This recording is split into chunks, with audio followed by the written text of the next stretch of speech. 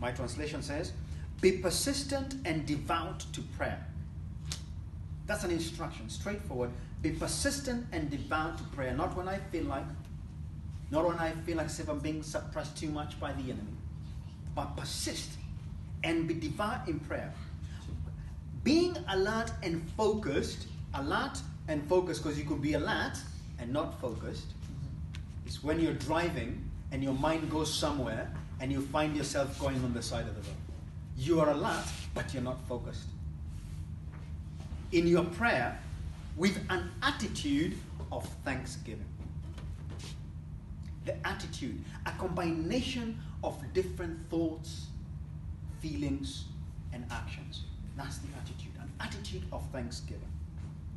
Now, what does gratitude mean? It means thanks and appreciation, coming from the Latin word gratus, which means thanks and pleasing. So, we are in the end of a decade. It's 2019.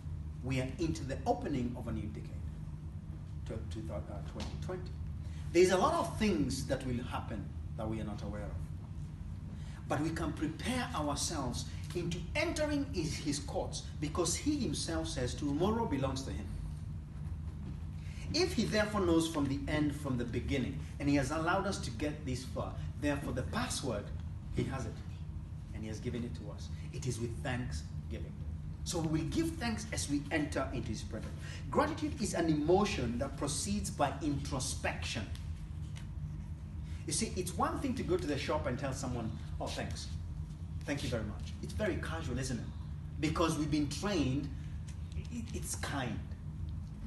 But maybe the other person on the other side, when you start thinking about the person themselves, they may provoke a different feeling. Because maybe yesterday they crossed you somewhere. Maybe they said something about you. So if you start introspecting, you'll see that thanks is only from your lips. It's not from the heart.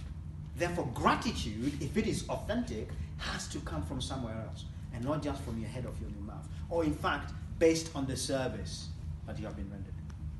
So in order to be truly grateful, it's an emotional state that requires you to really think and engage what has happened.